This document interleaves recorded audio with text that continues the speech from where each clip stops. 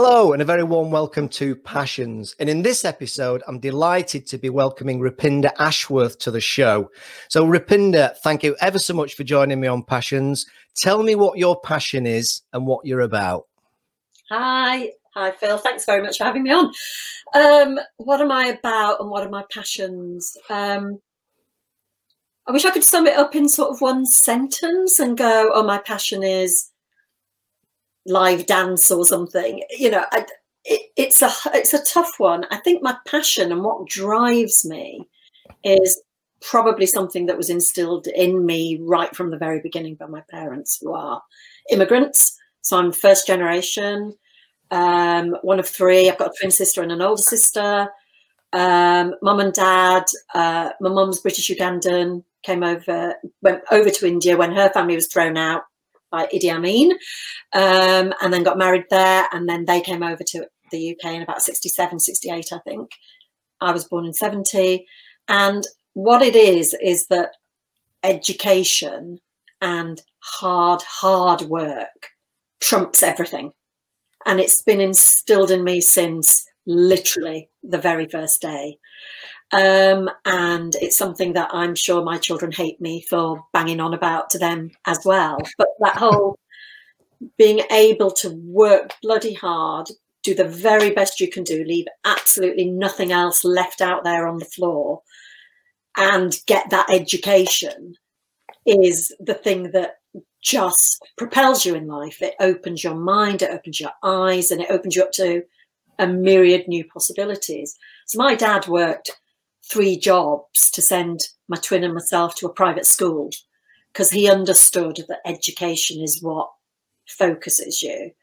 And ever since then, it's been about just working the hardest you can possibly work to get to where you need to go. And I'd like to say I've got some fabulous life plan about where I need to go and where I need to go. And I haven't. I've just grabbed opportunities as and when I've come through. So originally I thought I was supposed to grow up and be a lawyer and be good old sensible grown-up Roo. And then, originally from Bradford. And at that time, Bradford was a really depressed place. No, actually, when I left Bradford, it was still okay.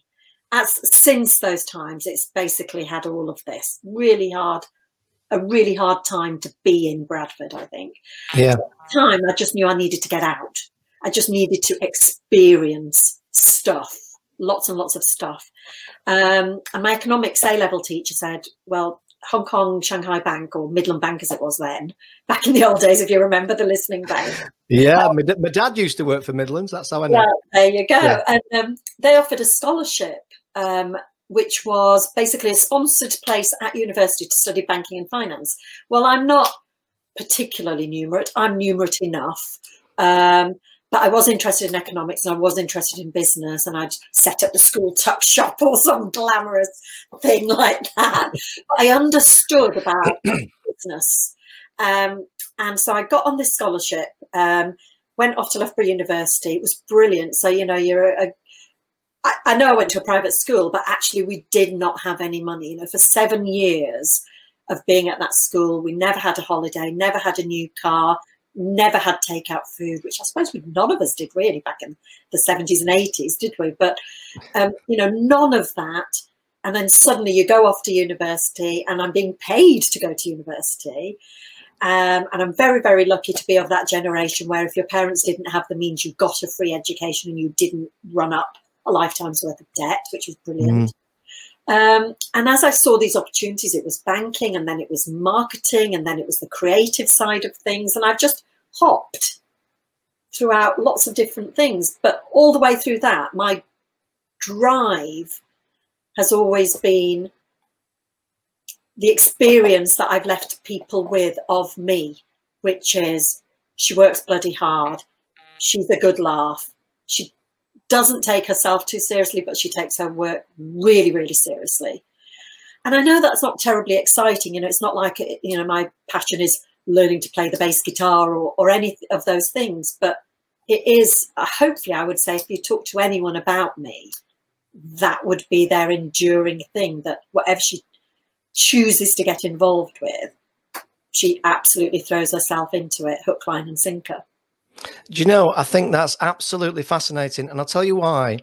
As you probably know, this whole Passions journey, whilst I'm capturing these video interviews with people, and obviously online at the moment, but it'll also be face to face. It's really a journey of investigation, and it's a journey of study almost as to passions, what drives passions. But you're absolutely right. And when I started this process, it was about the passion about I want to be a singer, and this is the journey I went on to become a singer, or all the other things that people, like, I don't know, more recently Lewis Hamilton winning the Formula One 7 world championships, all that. But what's interesting about this conversation is, for the first time, I'm suddenly realizing actually that actually passions can be a mindset. Yeah, it doesn't have to be a thing. Yes. So congratulations, you've taken me on a new journey of investigation, because everything you said there is about a mindset, not trying to be the ballerina or all the millions of other things, which I think is really, really fascinating. I mean, you've got to, when you have one life, you've got to give it everything, I think. And it is something I instill in my children. It's really interesting. I was listening to a podcast. So Eddie Hearn, who's the boxing promoter, I'm really interested in sports sort of thinking and mentality. And Eddie Hearn, who's the boxing promoter, runs a podcast, and he actually calls it No Passion, No Point. And he had Gary Lineker on. Now, Gary Lineker, we obviously all knew who Gary Lineker was. And he talked about, his early football career, and even right till the end when he retired, in Barcelona and Japan and all the rest of it, before he went to Match of the Day. And he said, I never thought I was the best footballer. All I knew I could do was to give it 100%. I knew I was a good sportsman. He didn't know if he was going to be a cricketer or a boxer or a footballer. He knew he was a good athlete, but he didn't know how good he was until he looked back afterwards and other people told him how good he'd been. It was only when he's sort of chucking in goal after goal, week after week, and people went, you're pretty good at this, Gary. And he was like, oh yeah, I am, aren't I? And I was just like, that's really interesting, because the other side of sports psychology that you hear about passion, and I'm driven and I dream of it and I always knew I had to, and it's just like that self-belief, you have to vision it, and you have to actually, most humans, all of us, me certainly, 99% of the time you act with a complete lack of self-belief. And maybe that is what drives you. Maybe the passion for working bloody hard is that fear of failure. Oh yes, I think there's definitely something in that. I mean, one of the things that I've come across is conversations with, a number of very well accomplished people, and again, it's a kind of a realization. I was saying to somebody the other day that one of the realizations of this journey I'm on is that what's bringing all these different people, I mean, it's such an eclectic mix of people that I'm absolutely, privileged to be interviewing. It's such a varied range of people. I mean, just to give you an example, yesterday I was interviewing one of the UK's leading conservationists, and he was talking to me about gorillas and chimpanzees in the Congo and everything. So it's that kind of that range of different things. But a common thread when people talk to me, perhaps off air or at the start, they'll say things like, "I'm not quite sure what people want to know about me." That kind of description that keeps coming up a lot more now at the moment. I don't know if it's COVID and online Zoom related, but those two words, imposter syndrome, it's almost absolutely. Is that something you've come across? And I was thinking about this. I was thinking if I look at my career journey, and so I went to a girls' school, which does it formulates you to think you can do anything. You can go out there and you can be anybody, you can do anything. What it doesn't prepare you for, certainly in the late 1980s and early 1990s, is a world where you go out and actually it's all about men. And that imposter syndrome either sinks you through self-doubt, or it turns into something like, well, I've got to be twice as good as them. And I think it did the latter for me. And I was really lucky. When I look back and think who my mentors were and the people who pushed me and guided me and made me better, they were actually all men. And that is possibly a sign of the times. And I know it's not fashionable to say that, to go, actually, the strongest influences in my life have actually all been men, other than my mum, who's an absolute bloody legend. But in the workplace, they've absolutely all been men, because it was just men. I went to Shell, which is the oil and chemicals industry, and then I went to Ford, which is the motor industry. And to a larger degree, men of a certain age, men of a certain background, with masses of self-belief.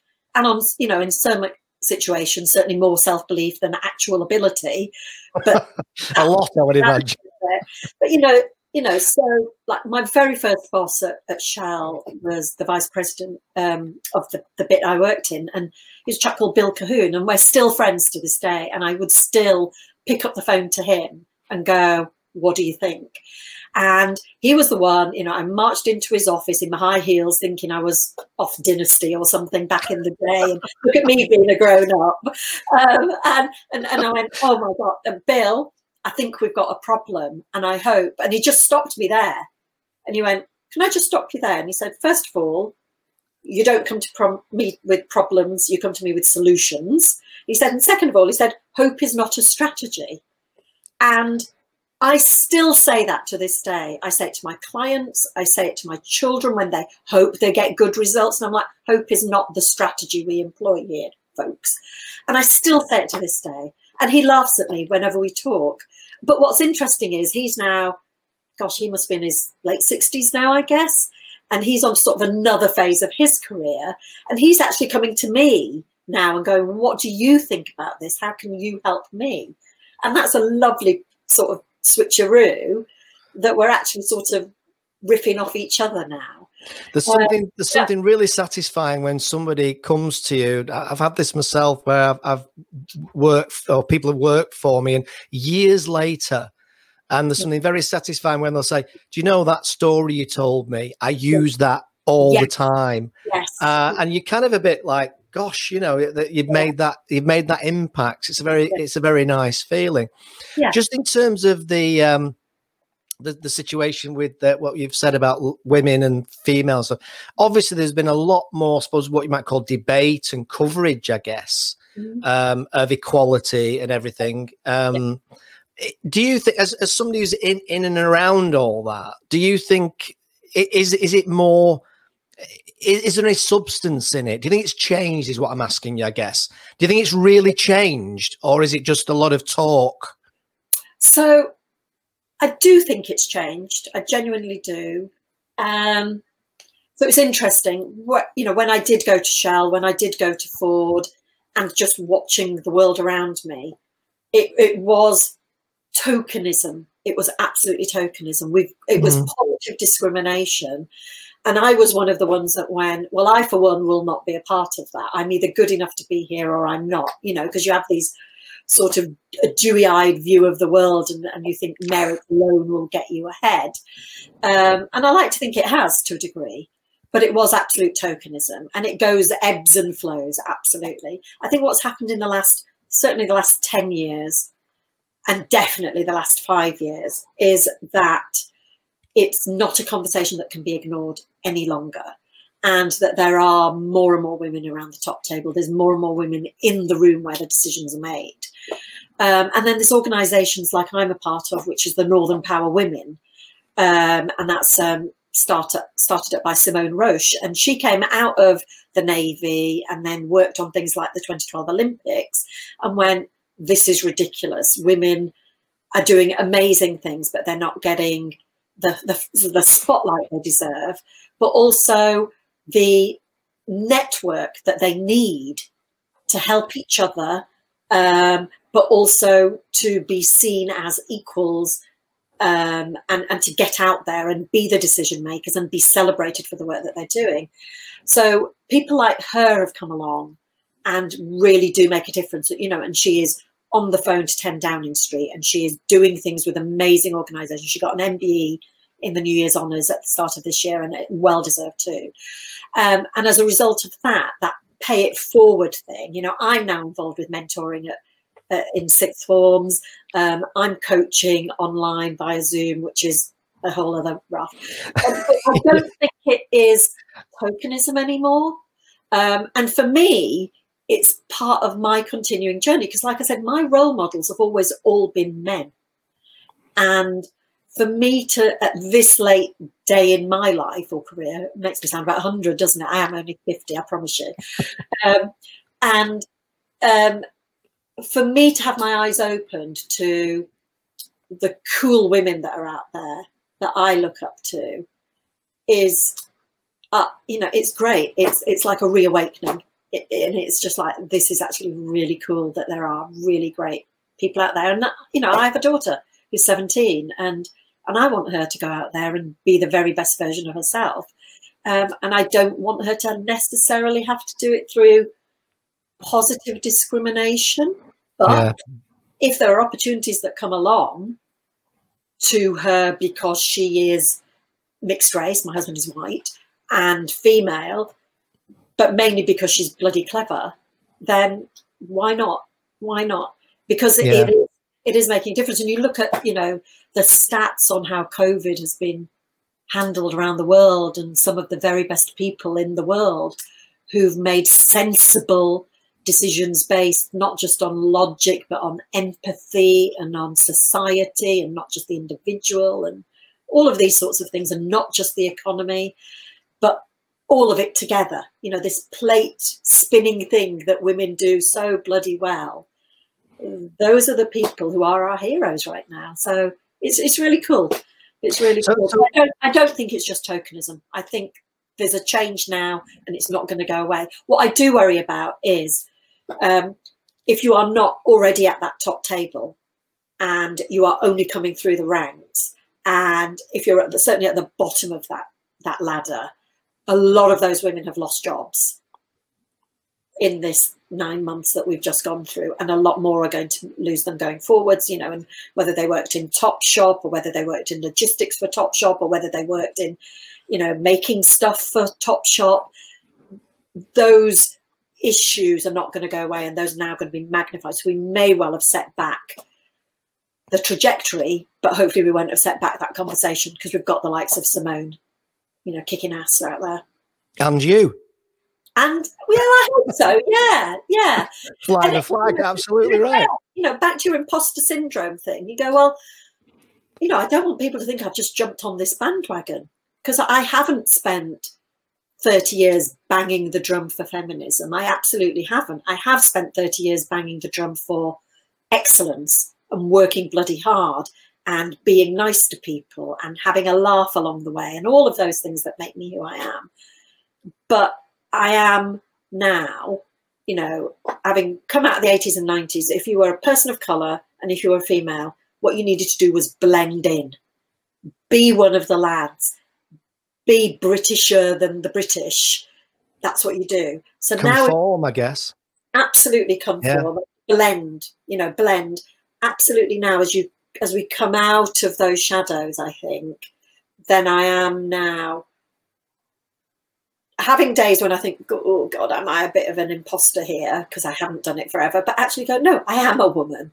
I do work in this world. And actually, if I do, show my colours and raise my voice, then that can only be a good thing going forwards. Yeah, it makes a lot of sense. Do you think that the internet has potentially created a bit more of a leveler? And I guess what I mean by that is anybody, absolutely anybody, can now start a business on the internet. And obviously, the situation with COVID, as we're recording this in just at the start of December during the COVID year, as it'll probably become known, I'd imagine. Yeah. And as a result, I do quite a bit of work for various companies linked to government who are supporting startups. And the demand at the moment for startup advice and guidance and coaching and mentoring, as you've just been describing, is just going through the roof. And it's mainly obviously because people have been made redundant from jobs, and either they don't have the option for another job, or alternatively, it's like, this is the chance I've needed. I needed to be kicked out of my last job because I probably was very much in love with the wages fairy coming every month. And I've just been thrown out of into the deep end. So this is my chance. If I don't do it now, I never will. Yeah. So does the internet help in that context, in that it's just, anybody can do that? I think, yes. I think you're a fellow Northerner. Crisis breeds creativity, because it's the only thing that's going to get you through, and there's a reason Manchester was at the heart of the Industrial Revolution. There's a reason it's sort of on the forefront of developing as a new creative hub outside of London. It's that mentality of, I think certainly in the North, of pulling up your socks and getting on with it. Right, what can I do? What skills have I got? And then, yes, you look around at the internet. You don't just have to talk to the person next to you, 2 meters apart, obviously. You've got the whole world to ask and be inspired by. What I worry is that if you're not careful, you end up with a world of Me Too's. Well, I'll also set up the online business selling knockoff T-shirts from, the third world. I too, and I worry that the way social media gives some people a veil behind which to hide, that online business also gives people a veil behind which they can hide their accountability and their social responsibility and their moral compass as to, do the ends justify the means? Does, child labour become okay because you now have an income? Now, necessity dictates that people have got to make money somehow, but the internet is a weird and wonderful place, and it's, for every good thing it does, there's a downside as well. Yeah, it's definitely a blessing and a curse. I don't think I would disagree with that for a second. Just want to pick you up there on that, because you were talking about creativity, and I'd like to just explore this for a second, because it's something I talk to my clients about, funnily enough, a lot, which is this whole thing about how are you different? And I don't know about you when you do your work, but so often you can hear the tumbleweed or see the tumbleweed rolling around when you say, how are you different? Yeah. And they'll say things like, which bring me out in a cold sweat, like, well, our customer service is good, as if everybody else's is horrendously bad, Yeah. Yes. How important is it then for, in terms of creativity and the role that creativity plays in success and achievement and getting things done? I think it's everything. It's everything. I think the way I approach it, because most clients, when you say, well, let's be creative about this, either come out in a cold sweat because they go, but we're not creative people, or they think you're talking about some advertising campaign, because that's what they think creative is. And because I've got a commercial background that then went into creative. So when I left Shell and Ford, I went over to Imagination, which was about brand experience, which is absolutely about the lasting impression that you leave on people as a brand. And I think, and that was Gary Withers, who was an absolute legend. He started his career at window dressing for Selfridges, and then went on to found Imagination with exactly the same principles, which is people only remember how you made them feel. You can say what you like. How did you make them feel? And he was this, it looked like Alfred Hitchcock, but he was this amazing character, just full of life. He used to appear in this black suit, literally looking like Alfred Hitchcock, sort of out of stage left.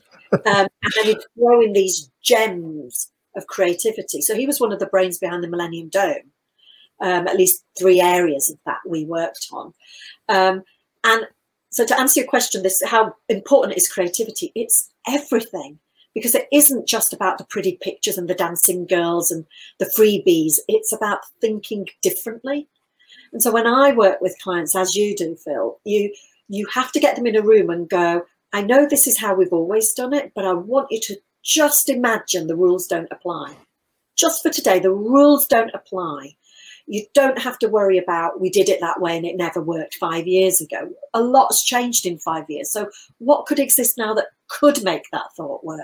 So it's about guiding people on that journey, because creativity is such a huge word that it scares a lot of people. So you have to kind of go, let's just think outside the box, which is an awful cliche, I know, but it absolutely does matter. And what you find is if you can get people in a room and go, let's think differently about this. And today, no rules apply. Today, just go at it with gay abandon. And let's just be silly. People love it. And, you know, I've never had a workshop where a bunch of, you know, quite dyed-in-the-wool sales managers or marketing directors or finance directors, they're the key. If you can turn a finance director or a procurement director, you've done your job well. To go, I'd never thought about it like that. I've never thought about it like that. So I think the creativity thing is to take people with you on that journey. It's all very well to go in and go, I have the answer, here it is. Actually, it's much better to go, let's go on a walk. Let's change things as we go. What if you changed that? What if you changed that? Let's go, literally go on a walk through the high street. You know, when I'm working with retail clients, we go, let's go on a retail safari. Let's literally walk through the high street. And I want you to give me a running commentary of what is going on in your head. What can you see? What can you smell? What can you feel? What would you do differently? You know, and think outside the box. You know, one of the projects I worked on a long time ago with Diageo was to get, you know, they said, let's re-energize whiskey. We want a new whiskey and we want it to look really great compared to all the other whiskies on the shelf. And we went, and I said, well, why would you want it to look slightly better than the next crappy whiskey? Why would you not want it to just look amazing? You know, so we actually took them for a walk around Selfridge's perfume area and went, now look at what design can be. Now look at how you create an impact. You know, and that's how we created Hey Club, you know, for Diageo. So it's creativity is asking the questions that clients forget and people forget to ask in the day-to-day number crunchy worlds that unfortunately we all have to live in. But I actually absolutely 100%. Know where you're coming from. I remember a guy did say to me, I was running a workshop and a very senior guy in a company, and I asked him at the end, how did he feel about the day? And it was trying to get into having fun and vision and all the creative stuff. And he said, the best way I can describe it is I feel like I've been let out of prison for a day. Yes. Because, you know, every day, like wearing the mask, you know. And exactly. I had one lot of clients say to me, it was like when we used to have, you'll remember this, do you remember in the old days in school and water play? Do you remember in primary school when water play came out? It was like the highlight of the week. And I remember one of my clients, who must have been about similar age to me, if not older, came out and went, it was like when we used to get time to water play when we were kids. And I'm like, absolutely. And that's always my ambition. And I think I saw one of your conversations with Mandy Cresswell Phillips the other day. Yes. And she was saying, you know, if you're not careful, you try and become the Jimmy Tarbuck of the room and you are like, la. But the best feeling in the world is when you kind of just drop, you know, the mic in the middle of the room and everything goes mad.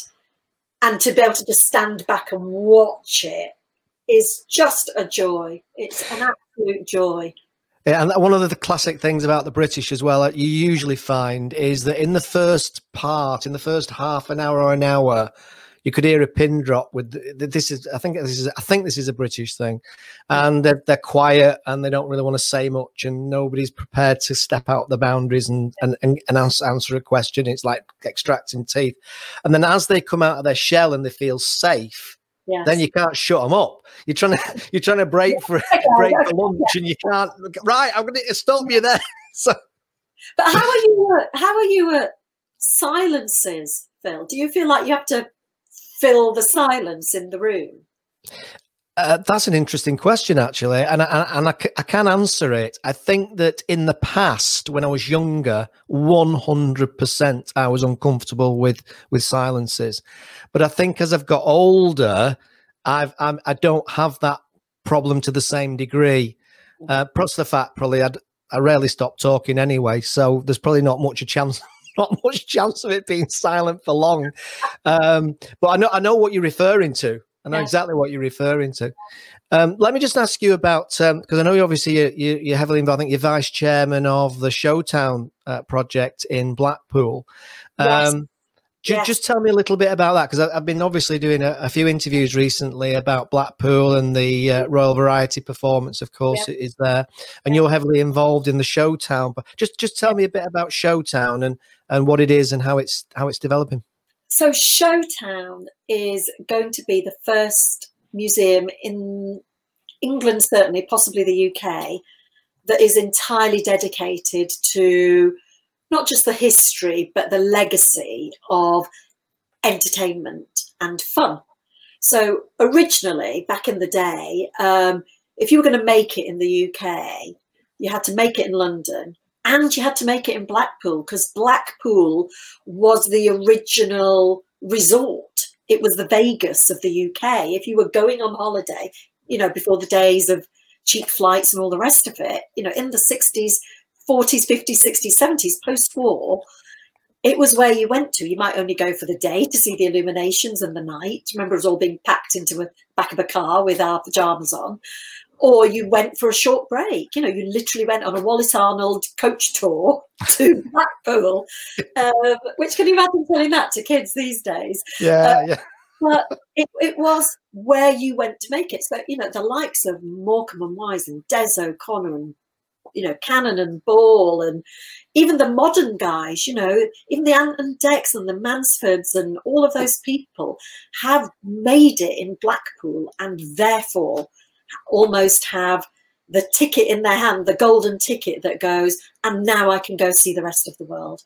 So the opportunity came up to join that team, and Spencer Phillips is the most bonkers individual I've ever met, and he's the chair, and he's wonderful, and he's worked with the Lloyd Webbers of this world and the Springsteens, and he's just amazing. He's got the most outrageous little black book, and I will never tire of listening to his stories.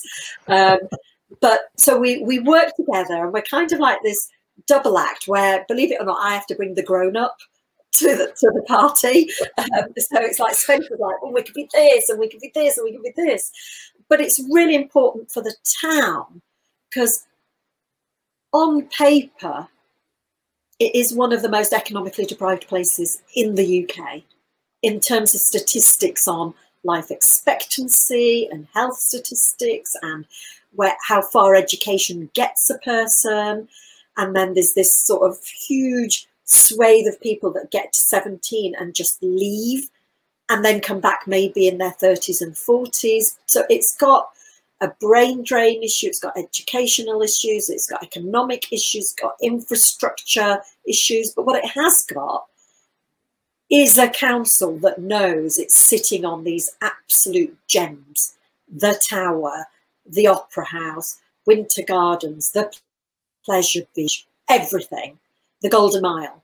And so what they've realised, I think it was originally about 6-7 years ago, and it's taken this long to get it to this stage with Heritage Lottery funding, to go, we ought to be celebrating where we've come from and showing how that has impacted young people of today. The entertainment use, Britain's Got Talent is a direct descendant of what it takes to get on the Royal Variety performance. And that is in its way a direct result of all the people that did variety, all the people that used to get up at Saturday night at the London Palladium, Saturday night at the Winter Gardens, entertainment for the masses. And so it was about bringing all of that together, but creating something that becomes sustainable over the next few years once it's open. So it opens April 2022, and it's about using that as a catalyst for commercial regeneration, for footfall, for linking in with 5-star hotels, for linking in with the other entertainment that is on offer in Blackpool, to get people to come, to get people to stay for longer, to spend their money locally. So it's very much an economic driver. And the reason I'm involved with that was I'm still on the trustee board, founding trustee of the Peace Hall in Halifax, which is the oldest remaining cloth house in the UK, in Europe, sorry. And it kind of looks like Somerset House, but it's in Halifax in the north. And it was called the Peace Hall because that's where merchants used to come to trade pieces of cloth. And it's this massive square. It's like this fabulous piazza.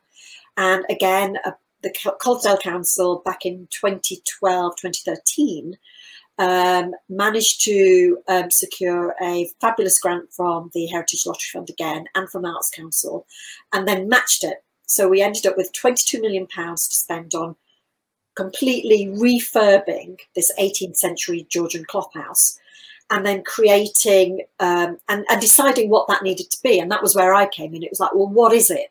Is it just spaces for shops? Is it just a piazza that will no doubt get left to wreck and ruin, as it always does?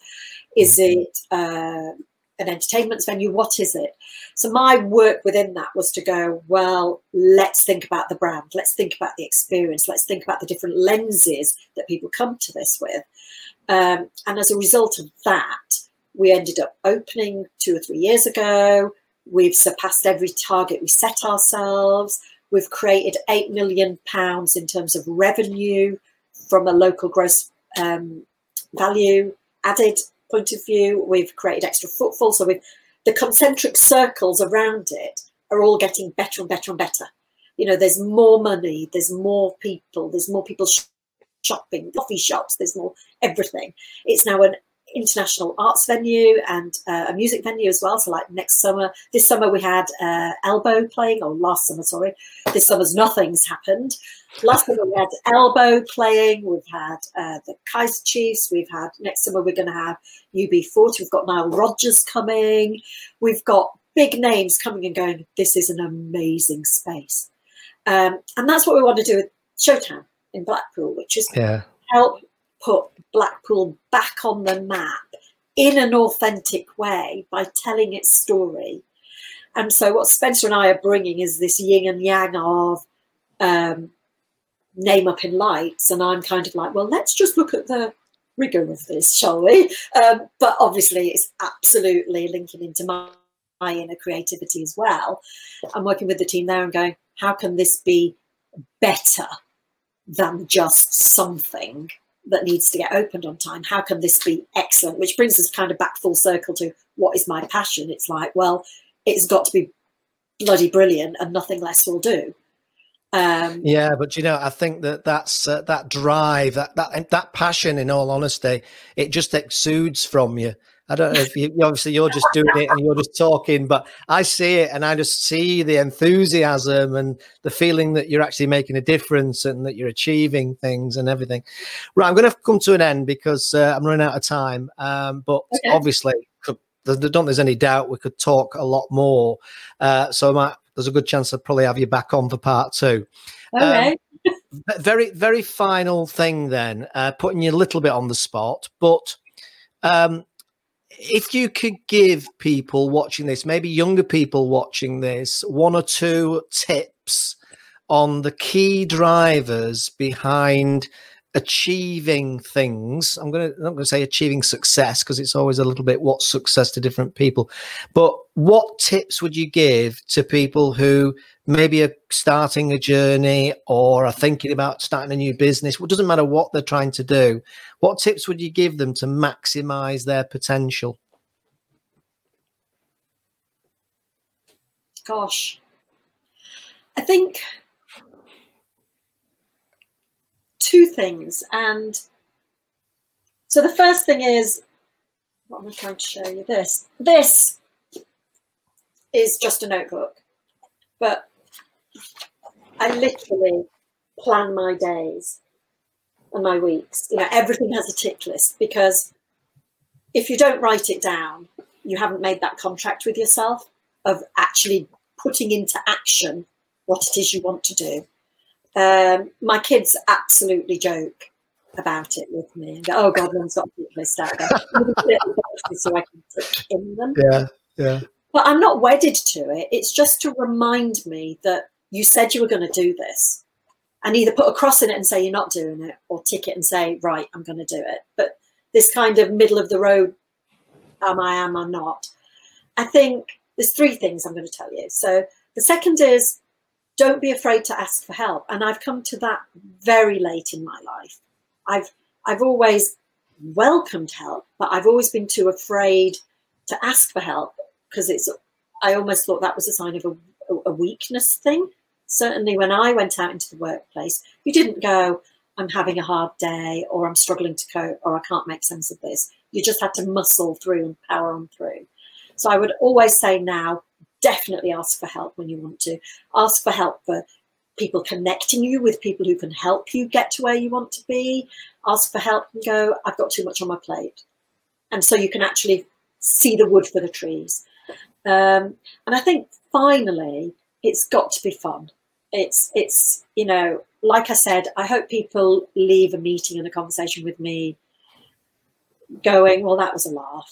And God, she uses a lot of bad language, and you know, you've done very well today. You've held it in today. So yeah, I think those 3 things.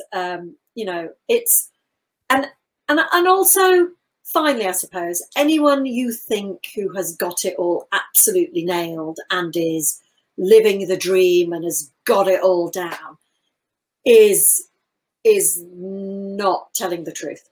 You know, everyone is a work in progress, and that's okay. And you should absolutely be at peace with yourself for that. You are never going to be the finished article. That is, you know, we didn't even rehearse that. I know I put you on the spot. But if you had rehearsed it, you couldn't have done a better job of it, because all those, I think, are very relevant. And, you know, and it's some of the simplest things, you know, technological digital age. And you know what? A notebook is pretty useful. Absolutely. Notebook and a pen. Wonderful. Okay, well, Ruth, thanks very much for joining me today. I've really enjoyed chatting to you. And as I said, I'd love to have you back on at some point as well, maybe in the future, to tell us all about Showtown and where it's at and its opening and everything else. So thanks for joining me today on Passions. I'm sure there's a lot of people got a lot of insight from that. I know I certainly have.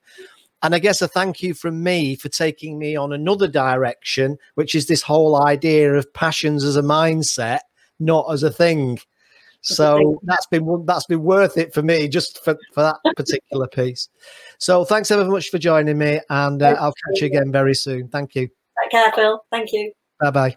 Bye-bye.